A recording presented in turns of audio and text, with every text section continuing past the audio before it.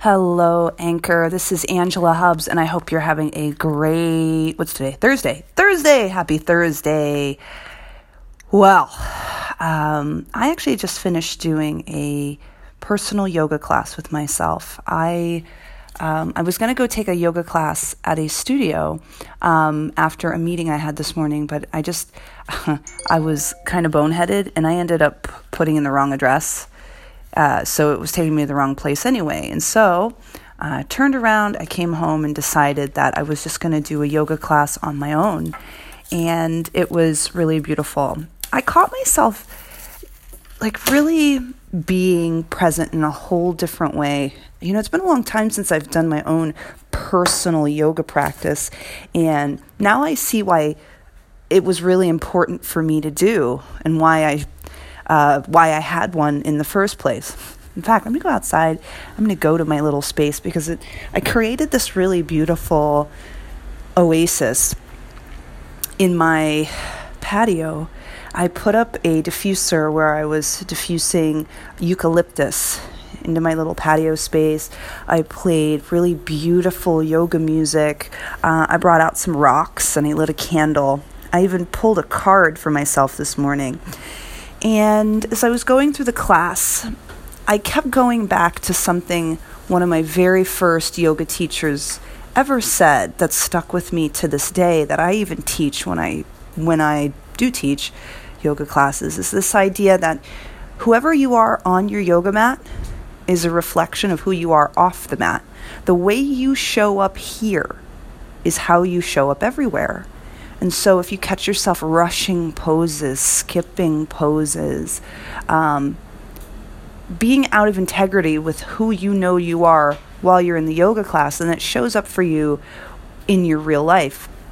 And so I caught myself like, hey, it's my own practice. I can do whatever I want. I could stop now. I could make it short. And I was like, you know what? No, push yourself and do what's uncomfortable and take care. So there's always this balance of pushing to your edge without jumping over the cliff. So I then turned it into this really cathartic, okay, what do I need to push myself on, and where do I need to take care of myself? So last August, I pulled my hamstring, and it still bothers me.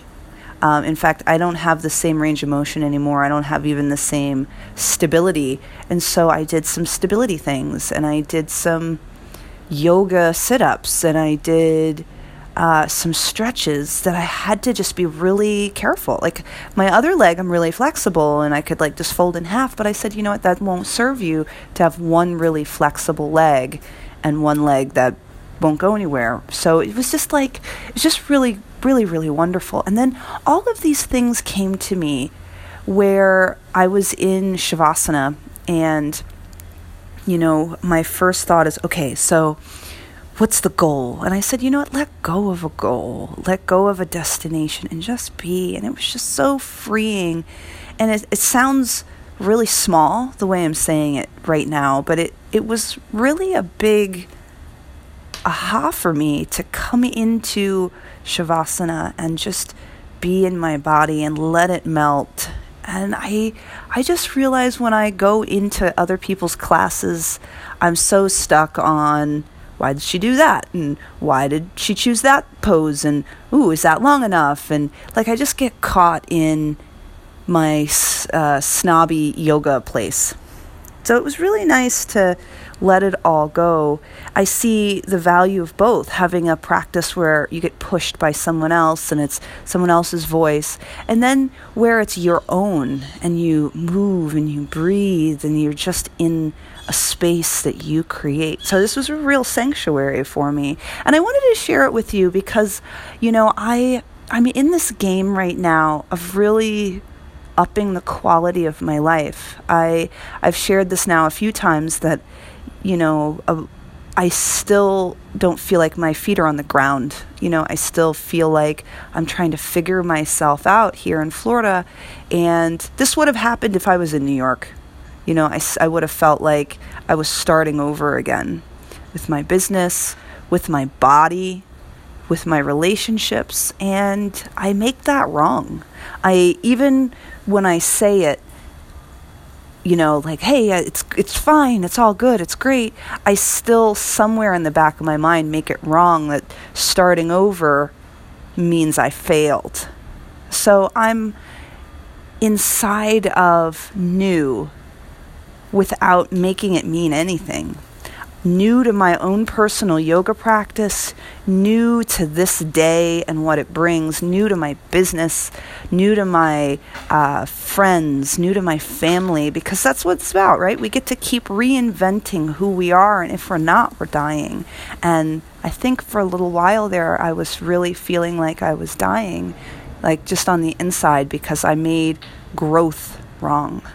So I wanted to share that with you today, especially after this really beautiful yoga experience that I had. I even sat here afterwards and I meditated, and I was just like really thanking my guides and my angels. And, if you don't believe in that stuff, it doesn't matter. There is an energy behind the words you say, and an energy behind intentions. And you can call it angels, you can call it intention, you can call it whatever you want. There is power, more power than you ever imagined behind what we do and what we say. And so I'm just present to it. And right now I am really on the mission of stepping forward into new, every day new, without it having to be wrong. So welcome to the game of new. Have a great Thursday and enter this moment new.